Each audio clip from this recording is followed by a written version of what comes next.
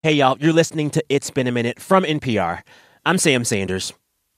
Almost 2 years into coronavirus, we are still dealing with coronavirus. And it seems like it's everywhere. You could say coverage of this pandemic has been pretty public and widespread. But a few decades ago, there was another pandemic sweeping the nation, and it seemed like that one, for a long time, could not get any attention. Let's go back to the year 1987. That year, there was a new activist group forming in New York City. It was called ACT UP. This group held weekly meetings on Monday evenings at The Center, this LGBT community nonprofit in the West Village. At the time, it was a crumbling old school. Paint was peeling off the walls, and it had never been rehabbed. That is Sarah Schulman. She's a writer and activist, and she joined ACT UP in 1987. And even though that building was raggedy, those meetings, they were really something else. I was hanging around the center on a Monday, and there was a lot of noise coming from room 101. Because I saw so many people there, I knew, something really big was going on. The feeling of ACT UP in its heyday, when the room is packed and the weather's nice and the meeting spills out into the courtyard and there's all kinds of cruising going on and eye-catching and chattiness. I think any political movement, for it to be successful, has to be a place that makes the participants' lives better. If you're just joining a political movement out of some kind of sense of responsibility and burden, it's not going to work. And that's why Emma Goldman famously said, if I can't dance, it's not my revolution. So ACT UP was a dance. It was a place that was life-affirming, it was sex-positive, it was all about being effective, and it was filled with very young people who were very energetic and desperate for change. Those weekly meetings began with the recitation of ACT UP's motto. The AIDS Coalition to Unleash Power is a diverse, nonpartisan group of individuals. United in anger and committed to direct action to be quiet and end the committed to direct action to end the AIDS crisis. Whether you know it or not, you've probably seen ACT UP in that group's activism, in TV shows and movies and newspaper front pages. The loud confrontational protest, that phrase, silence equals death, the pink triangle logo, those iconic images of queer people disrupting a Catholic mass in Manhattan with a die-in. That was all ACT UP. Today on the show, we are revisiting our episode about that movement and how it brought AIDS into the public consciousness. Sarah Schulman was a rank-and-file member of ACT UP from 1987 through 1992. And in 2001, she began the ACT UP Oral History Project with filmmaker Jim Hubbard.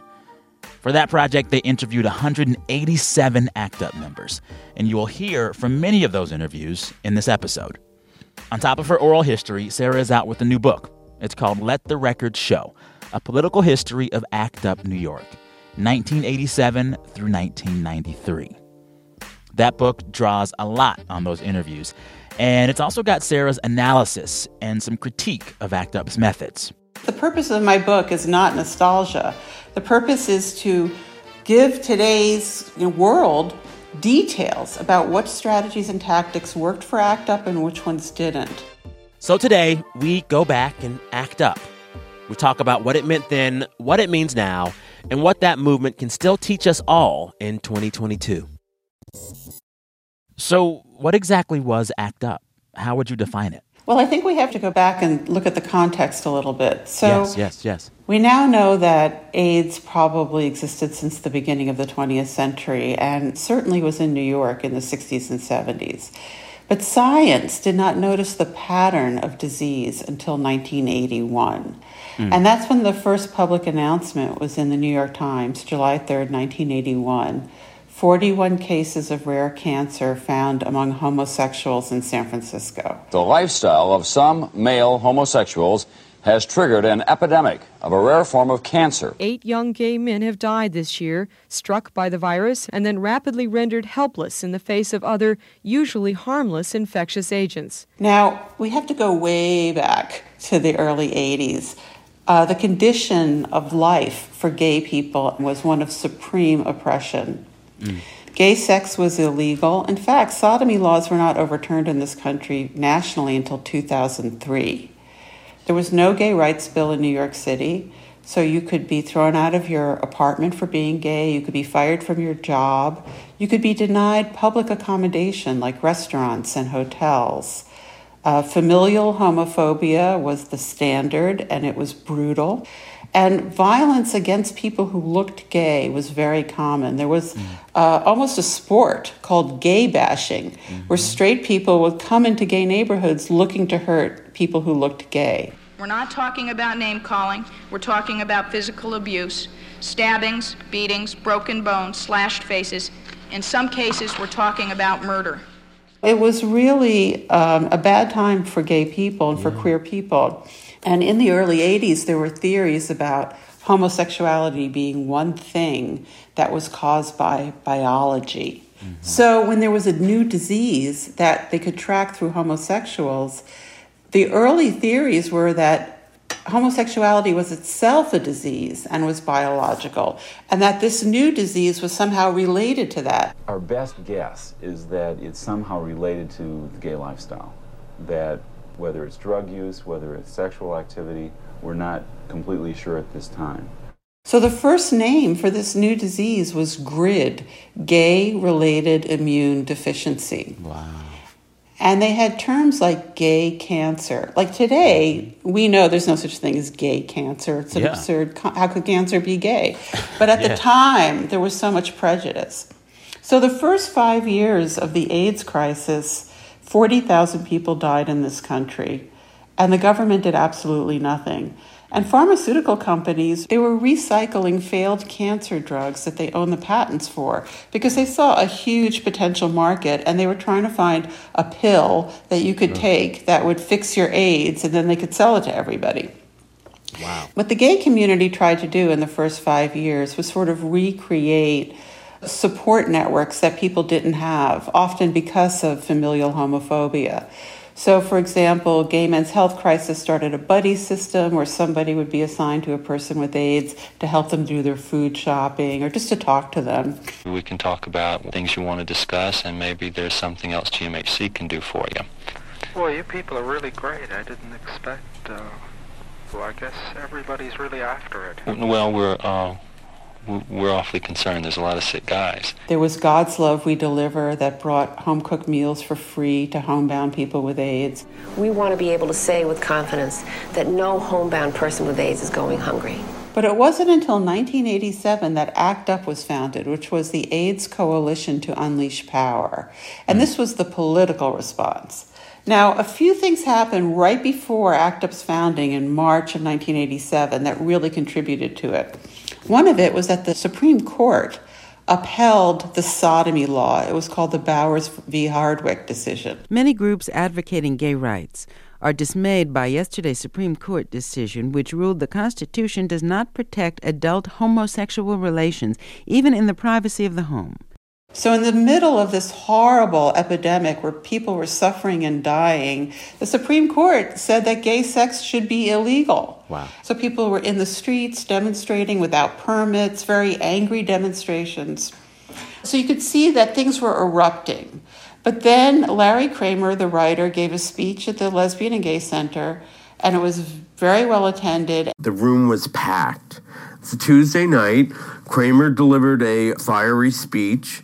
I remember he asked like half of the audience to stand up, and he said, "You're all going to be dead in 6 months. Now what are we going to do about it?" People in the audience decided that they wanted to form an organization to do a political response. And so they met a few days later, and they formed ACT UP, the AIDS Coalition to Unleash Power.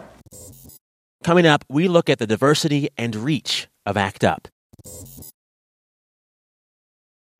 You know, so at this moment, when ACT UP is beginning, most of the American public doesn't really understand HIV/AIDS.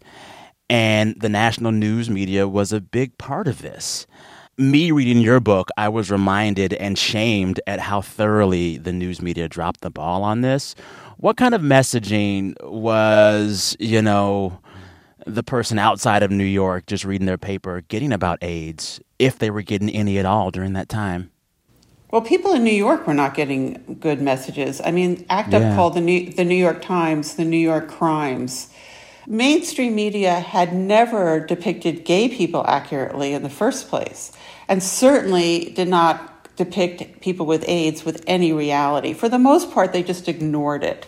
And what's interesting when you compare AIDS with COVID, COVID is a collective public experience that we're all having on television. People are talking about it in their families. AIDS, on the other hand, was like our private nightmare. Our battle was to get it into the public, and that was the biggest fight. But when people with AIDS were depicted, either they were depicted as helpless, emaciated, dying, weak people with no community and no organization, or when the media did start finally covering it, they divided people into, quote, innocent victims and, quote, guilty victims. They actually used those terms. Ryan White was a so-called innocent victim of AIDS. He wasn't gay or an intravenous drug user. He got the disease from a bad blood transfusion. A guilty victim was a person who had sex or used a needle. And an innocent victim was like a blood transfusion. Wow. And so you also write that even when national news media, local news media began to cover HIV/AIDS and began to cover the queer communities experiencing this, it was often written through the lens of whiteness, through the lens of maleness, and through the lens of like straight family who was going to be sad because their gay whatever died. It was always through these lenses that were very palatable to these folks and not portraying the reality. But what's interesting is that because gay people were not represented in the mainstream media, this whole underground community of journalists evolved and created these newspapers that were for the community. So there was a feminist newspaper called Woman News. There was a gay male newspaper called the New York Native. There was a lesbian and gay newspaper called Gay Community News. And the journalists worked for free. I was one of these journalists. And we were out there, figuring out what are the stories and reporting. And our community was reading their own press, but the mainstream press ignored it. Yeah. And what's interesting is, the media at the time, this is the early 1980s, was entirely white and male. Mm-hmm. And the private sector was entirely white and male, and the government was entirely white and male. And if there were gay men in these spaces, they were usually closeted. That's right. So there was an alternative media that was grassroots, that was telling the truth. When I was a reporter covering AIDS from about 82 to about 87, before ACT UP was founded, I covered pediatric AIDS, women being excluded from experimental drug trials, homeless people with AIDS, the whole social justice lens. When it got into the mainstream media, that all disappeared.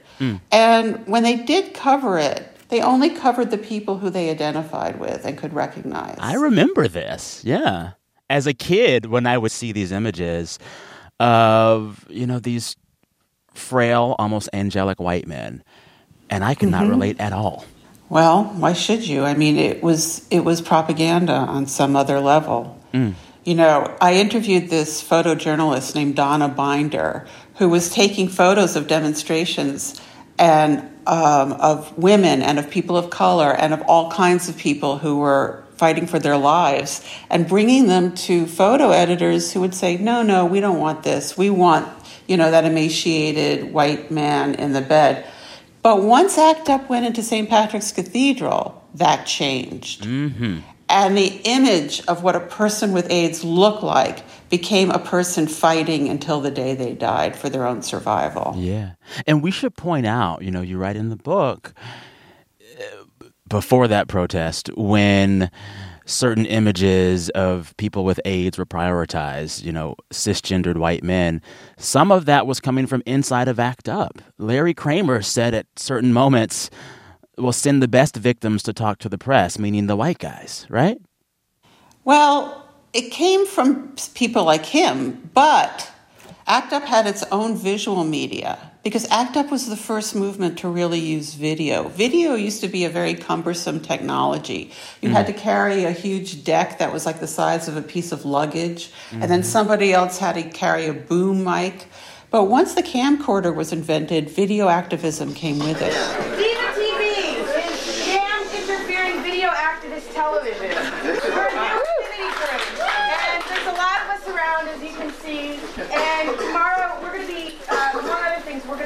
police surveillance. We're going to make sure the police can ACT UP produced its own images, and those images really show the complexity of who was in the movement and what they were doing.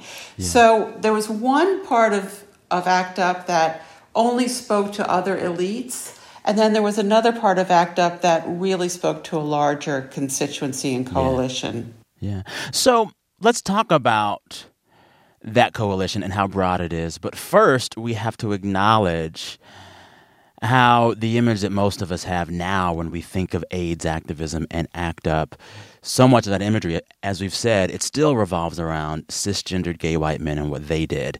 And you wrote in the book, quote, AIDS activist history has been mistakenly placed in the trajectory of gay male history.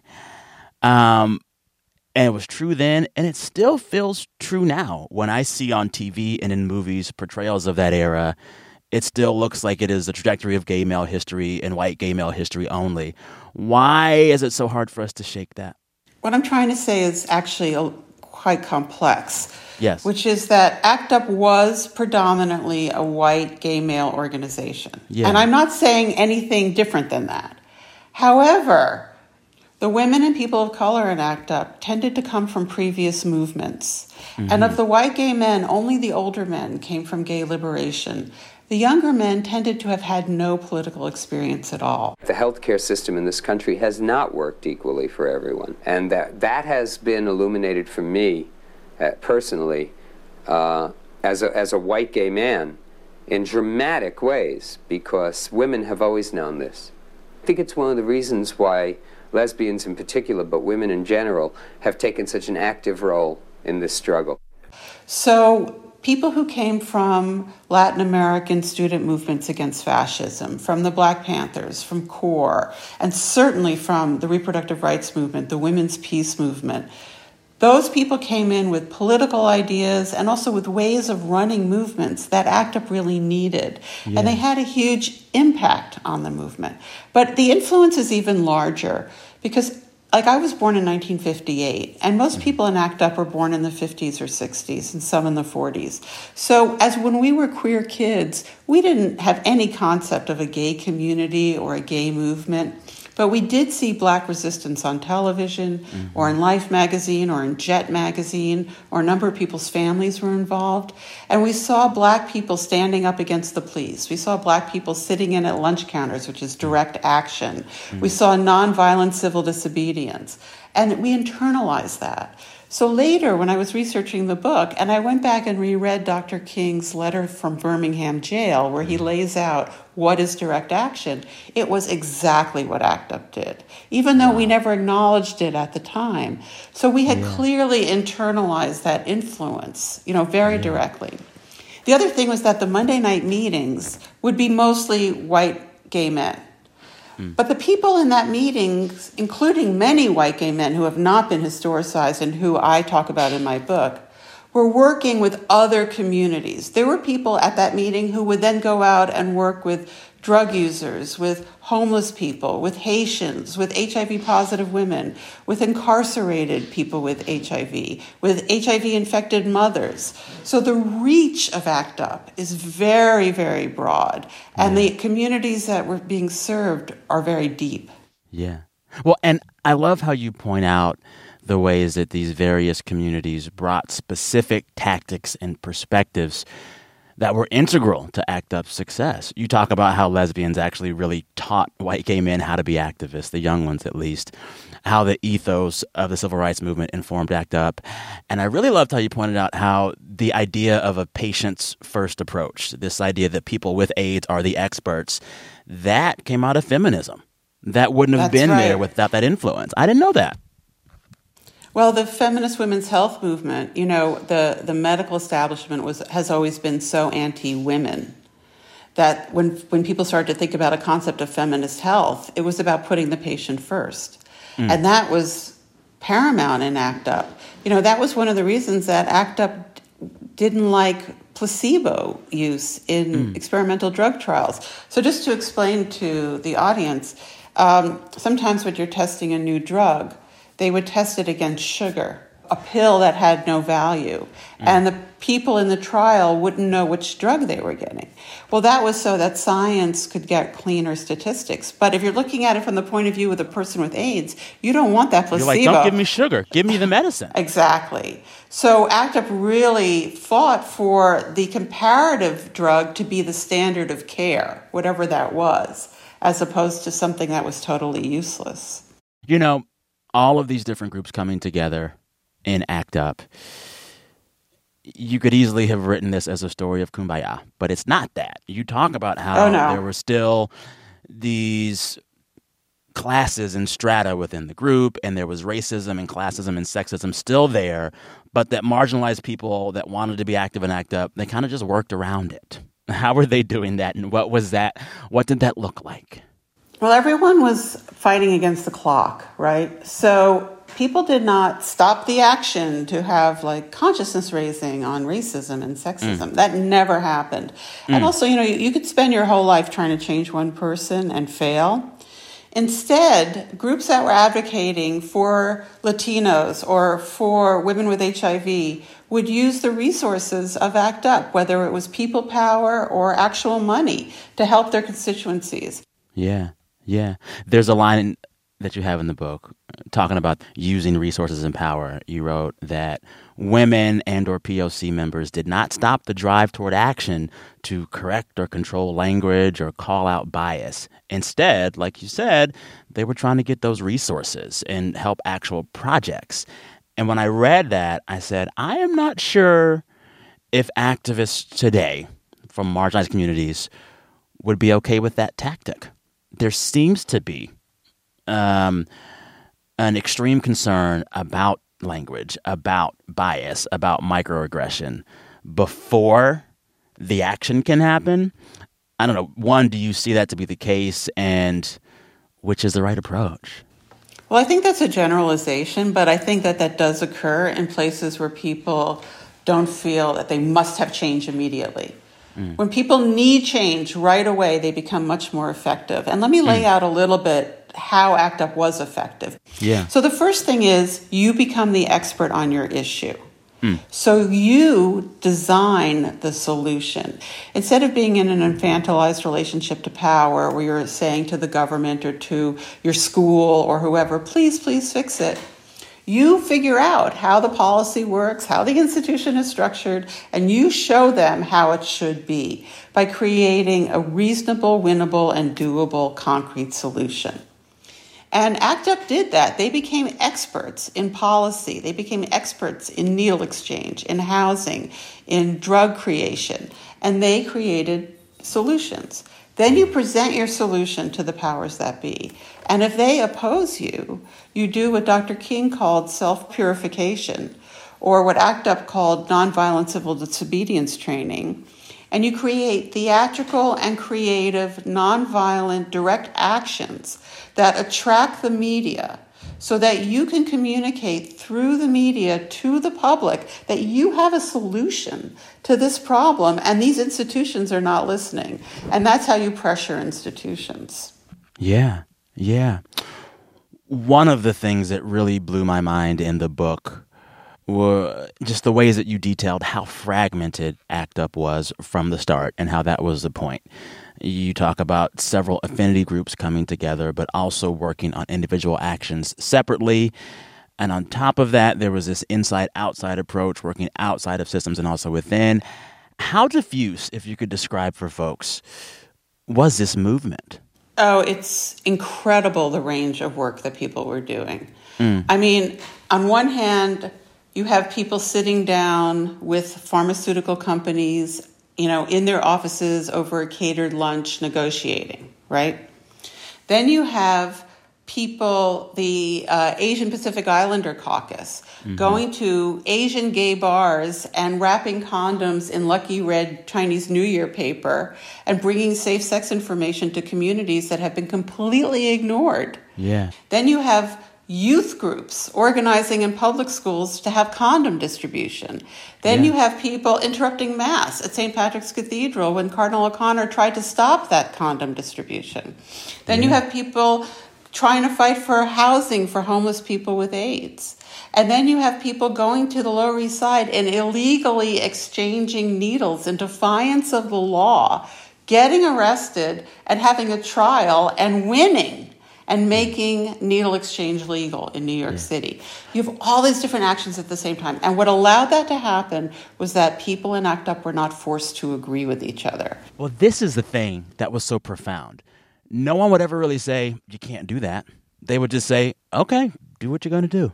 That just blew my mind. There was a bottom line. There was one line statement of unity, direct action to end the AIDS crisis. Yeah. If you were doing direct action to end the AIDS crisis, you could do it. And if I didn't like what you were doing, I would fight with you because ACT UP, we fought a lot and conflict was good and fighting was okay. But in the end, I would not try to stop you from doing what you felt was right. I just wouldn't do it. And then I would find my like-minded people, and we would organize what we wanted to do. We're the Awning Leapers. We're from ACT UP, New York. We're with the Power Tools, and we're the group that shut down the New York Stock Exchange. We're the Invisible Women. We're from ACT UP, New York. We are Los Locas Radicales and WAR, which is...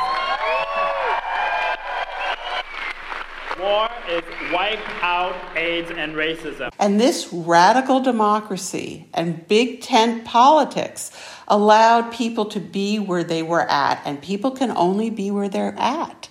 You cannot force people into one common analysis or one common strategy. So when your movement empowers people to respond in the way that makes sense to them, you get this simultaneity of response on so many different levels that really that's how the paradigm shift occurred. Coming up, the ins and outs of ACT UP's largest direct action.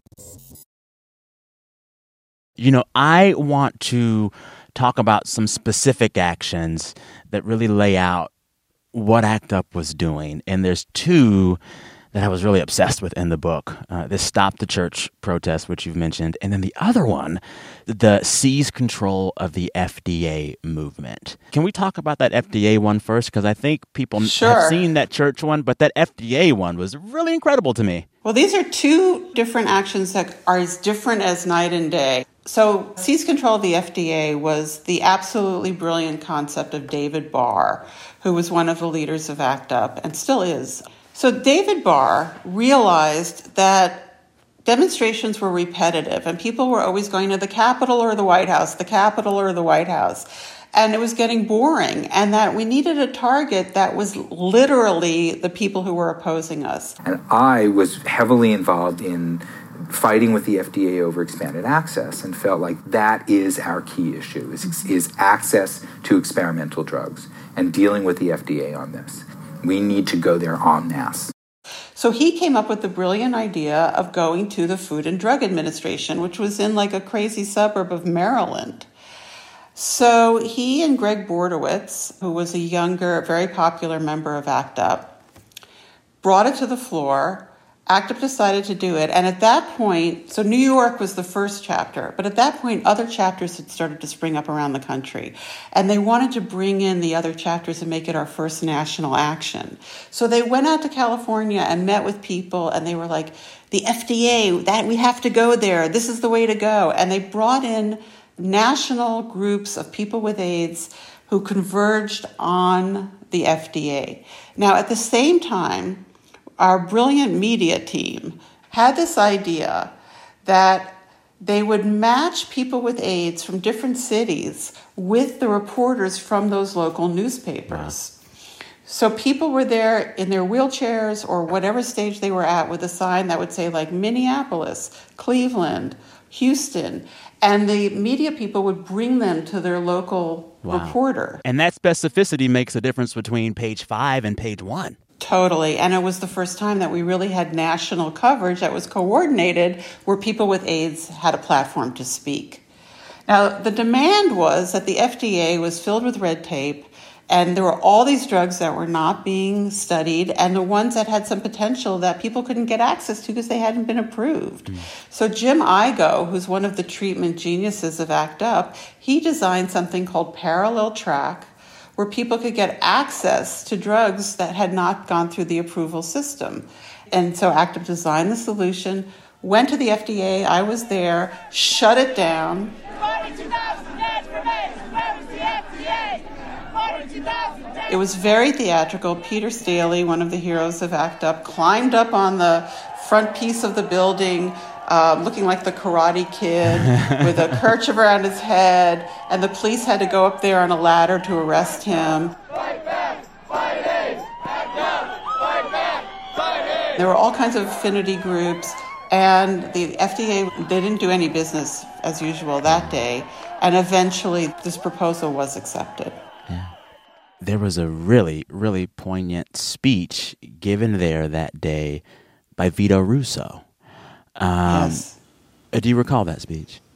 So Vito Russo was an older member of ACT UP who had come out of gay liberation. He was a very beloved person in the gay community. He was really known for his book, The Celluloid Closet.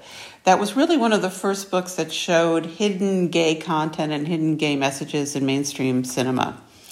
And in fact, Vito did not have health insurance. When I visited him in the hospital, he was on the ward. He did not have a private room. Anyway, Vito was a real hero and people loved him. And he gave a speech about the experience of living with AIDS at a time when, as he put it, it was like being in a war. You know, living with AIDS in this country is like living in the Twilight Zone. Living with AIDS is like living through a war which is happening only for those people who happen to be in the trenches. Every time a shell explodes, you look around and you discover that you've lost more of your friends. But nobody else notices. It isn't happening to them. They're walking the streets as though we weren't living through some sort of nightmare. And only you can hear the screams of the people who are dying and their cries for help. No one else seems to be noticing. And that was our experience. We were surrounded by a mass death experience that was not being reported in the news.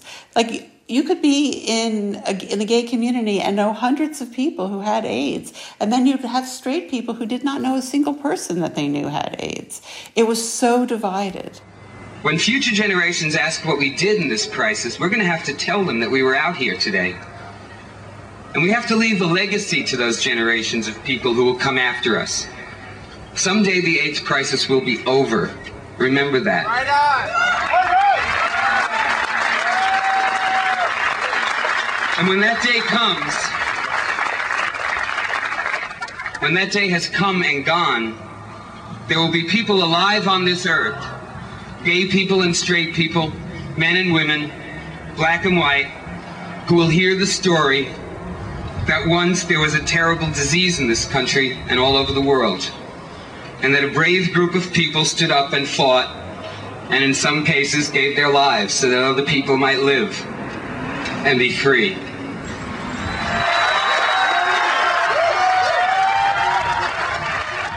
What the FDA did was shift the group away from a defensive posture to an offensive posture. The FDA action enabled us to come up with a vision for the way that healthcare should be done in this country, the way that drugs should be researched and sold and made available. The idea was to cut through the bureaucratic red tape of the Food and Drug Administration, but more than that, that people with AIDS should be involved in every level of decision making concerning research for a treatment and a cure for our disease. You write, when you talk about this, like, the whole point was that the target could not be generic. The target could not be a symbol. The target had to be actual, the place where the thing was or wasn't happening. That's right. You know?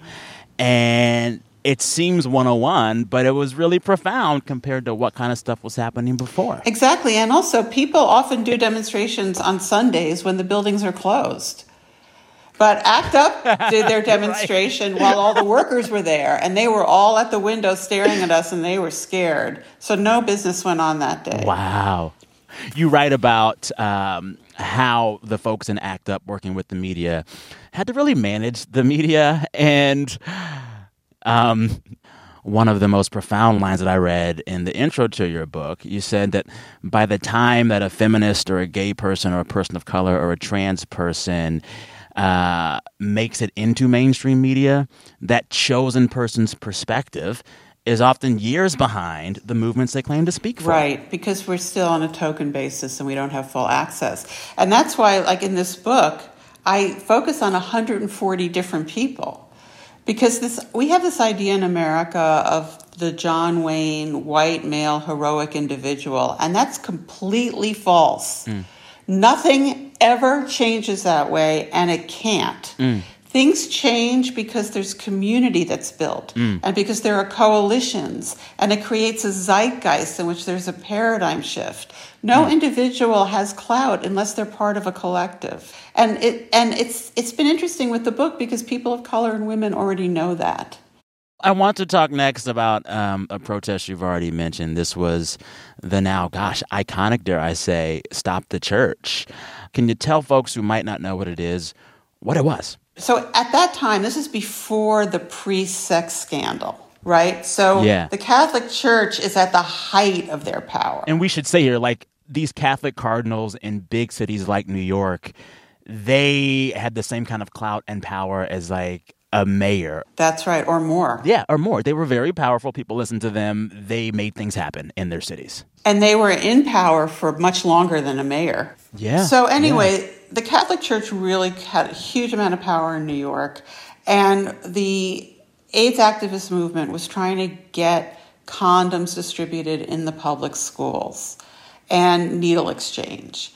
And usually the cardinal would stay in the Catholic schools, but now they started trying to get their people on local school boards of the public schools to stop this condom distribution. And we knew that if he succeeded, people would die because of this policy shift. So ACT UP really had to look at itself in the mirror and say, do we really believe that our lives are important? And if we do, we can no longer obey this idea that you don't interfere with religious institutions, because religious institutions are political and they're hurting us. This is not about people's right to practice their religion individually. This is about an institution that is spending millions of dollars a year to make sure that we do not live. Cardinal O'Connor made an amazing series of statements which can be summarized in 4 words, and this is not an exaggeration. Let them get AIDS. What I care about is making sure that David Dinkins doesn't listen to him, the city council doesn't listen to him, the Board of Education doesn't listen to him, and that he loses his political power in the city. And therefore, I don't think it's so crucial to confront him inside or the parishioners. We must put out the message that we are the ones who are fighting for people's lives, and they are the murderers. So ACT UP decided that they were going to do a highly publicized action at St. Patrick's and disrupt Mass, and this is December 1989. Now, most people in ACT UP, I think, were Catholic or Jewish, and then there was a substantially smaller but significant group of Protestants. The Protestants, I think, were very worried about ACT UP looking like an anti-Catholic organization. The Catholics and Jews were not concerned with this at all. Okay. But one of the compromises about these concerns was that we agreed as an organization to go into the cathedral with a demonstration outside, and we would do a silent die-in. The strongest thing we can do is something in silence, a mass in die-in that occurs 2 minutes after he opens up his mouth. So the demonstration outside was our largest demonstration. ACT UP, fight back, fight AIDS! ACT UP, fight back, fight AIDS! And it was a coalition with a group called WHAM, which was a women's reproductive rights organization. And then we went inside. I was one of the people inside the church. This is the word of the Lord. And it came time for the silent die-in. And suddenly, this guy from ACT UP, Michael Petrelis, jumps on the pew and starts screaming in his New Jersey accent. Stop killing us! Stop killing us! Stop it! Stop it! And it's total chaos. Yeah. Take it anymore! You're killing us! Stop it! Stop it! The police and people are screaming and people are throwing things and it's crazy. And people get arrested. We're fighting for your lives too! We're fighting for your lives too! And it's a mess. Then we come out, and I came out and I thought, oh my God, that was so terrible. I can't believe that happened. My colleague Sylvie says that there's footage of you after this action talking about it. What did you say then? I said that I thought it was bad. I'm Sarah Schulman. I was sitting in a pew and I watched the die-in, which I think was pretty effective. But when people from ACT UP started standing on pews and screaming, it really alienated the people who were praying. I saw people get very angry and upset. Well, I was wrong, because we made the front page of every newspaper in the world. That action did end up on the front page of every newspaper in the world, I think, and mostly because Tom Keene crumbled the host. We had our affinity group at the demonstration, and when communion came, we went up, and I'm there, I put my hands out, and suddenly I have the communion wafer in my hands. And the priest says, "This is the body of Christ," and I say, "Opposing safe-sex education is murder." In some sense, some part of me was sort of saying, well, fine, you guys think, you can tell us, you reject us, that we don't belong, so I'm going to reject you. And so I took it and I crushed it and dropped it. The Catholic Church has never in New York rebounded from that action. Never. No matter what. Even though they're very strong still. They have never had the same profile. I remember going to the meeting after it. Everybody was terrified after it because it had been in the paper and every editorial page in town had dumped on us and people were scared. And I remember saying, "Are you crazy? Are you crazy? They're afraid of us now. That's the best thing that could ever have happened to us." And it was true. My favorite story actually is from Gabriel Rotello, who several days after the action talked to his mother in suburban Danbury, Connecticut, who said to him, "My friends and I have been talking about this, and we've decided that before this demonstration, we thought gay people were sort of weak and wimpy. But now we think gay people are strong and angry." I just thought that was it for me. That did it. That was exactly what I wanted to accomplish, and I couldn't have been happier. Anyway, after the action, ACT UP always had a post-action meeting. And people came and they were really nervous and they were really excited. And a lot of people were mad at Michael because he went against what the group decided. But no one ever suggested kicking him out because nobody could be kicked out. Yeah. Because it's only people with dominant view of themselves with some kind of supremacy ideology that kick out and exclude other people. Mm-hmm. If you're a highly oppressed group, you see yourself as a community, and a community is for better or for worse. Yeah. So that's really interesting. Anyway, years later, I got to interview Michael, and I asked him, why did you do that? And he said that he was angry because nobody would let him in their affinity group. And he just acted out. And it was one of those human moments of vulnerability and rage and loneliness. And there was a lot of that in ACT UP. ACT UP really recognized that we were all going through something that was a disaster and a cataclysm. People were young, they were suffering and dying, and nobody cared. And there was a lot of acting out in ACT UP, but we accepted that because we know that people are complex. It was not all respectability politics. Yeah. There are so many questions to ask about what lessons can be applied from ACT UP to activism today.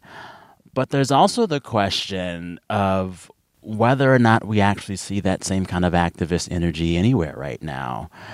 Are you seeing the same kind of bold, whatever it takes, tactics happening in activist spaces in 2021, and are you hopeful about that, if you see it? I see the beginning of a very strong people's movement in this country. But, we are in a period of great repression and backsliding and black people losing the right to vote, whatever had already been won.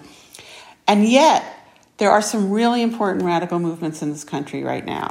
The movement against police violence is a crucial national movement that's locally based with local leaders in every city. The movement for Black Lives, the movement for immigration reform, the movement for solidarity with Palestine is growing and growing around the world. And what's really interesting about these movements in relationship to queer people is that even though in the past the left did not want gay people in their movements. Now they run it. Now the queers run these movements. That's right. Openly queer people and trans people are in leadership of all of the radical movements right now. sharing leadership, but right out there. And so it's a very exciting time, and we have to learn to have big tent politics, so that we're not constantly trying to force each other into our own analyses or trying to force each other into one strategy, but instead that we're facilitating people like ACT UP to have radical democracy so that everyone can respond in an effective way from where they're at. And that's how we'll build it. So would that be your biggest lesson to offer to these activist groups today? If there's one big overriding lesson from ACT UP for them, would that be it? I think the biggest lesson is design your solution, become the expert on your issue, and build campaigns around things that are reasonable, winnable, and doable. And we're seeing that. The movement against police violence, it's different in every town, right? It's different in every city, and it has local leaders. And people are working with their municipalities or against their municipalities, but they're coming up with plans for where they live that are reasonable. And that's what we need to be doing. I have learned so much from reading your book and for asking you these questions now. And I'm going to take off my interviewer hat and just say thank you. I am a gay man who is on PrEP. And I've been taking it for a few years. And for the longest time, it was free for me. And now it's like $10 a month. And that kind of privilege to have that kind of health care and that kind of safety and freedom, I owe so much of that freedom to you and the other activists doing this work. And, for me, the overriding lesson of all of this is like every bit of comfort I have as me in this world right now in 2021, somebody, a lot of bodies, fought really hard for all of it. And I want to tell you that I'm grateful. Thank you so much. Yeah. Thanks again to my guest, Sarah Schulman. We talked last year. Her book is called Let the Record Show, A Political History of ACT UP New York, 1987 through 1993. Sarah is the co-founder, along with Jim Hubbard, of the ACT UP Oral History Project. You heard clips in this episode from interviews that Sarah and Jim conducted with ACT UP members, including Ken Bing, Greg Bordowitz, Michael Petrellis, David Barr, Maxine Wolf, Bob Rafsky, Ann Northrup, Jim Igo, Robert Hilferty, Tom Keene, Victor Mendolia, and Larry Kramer. You also heard an excerpt from Vito Russo's speech, Why We Fight.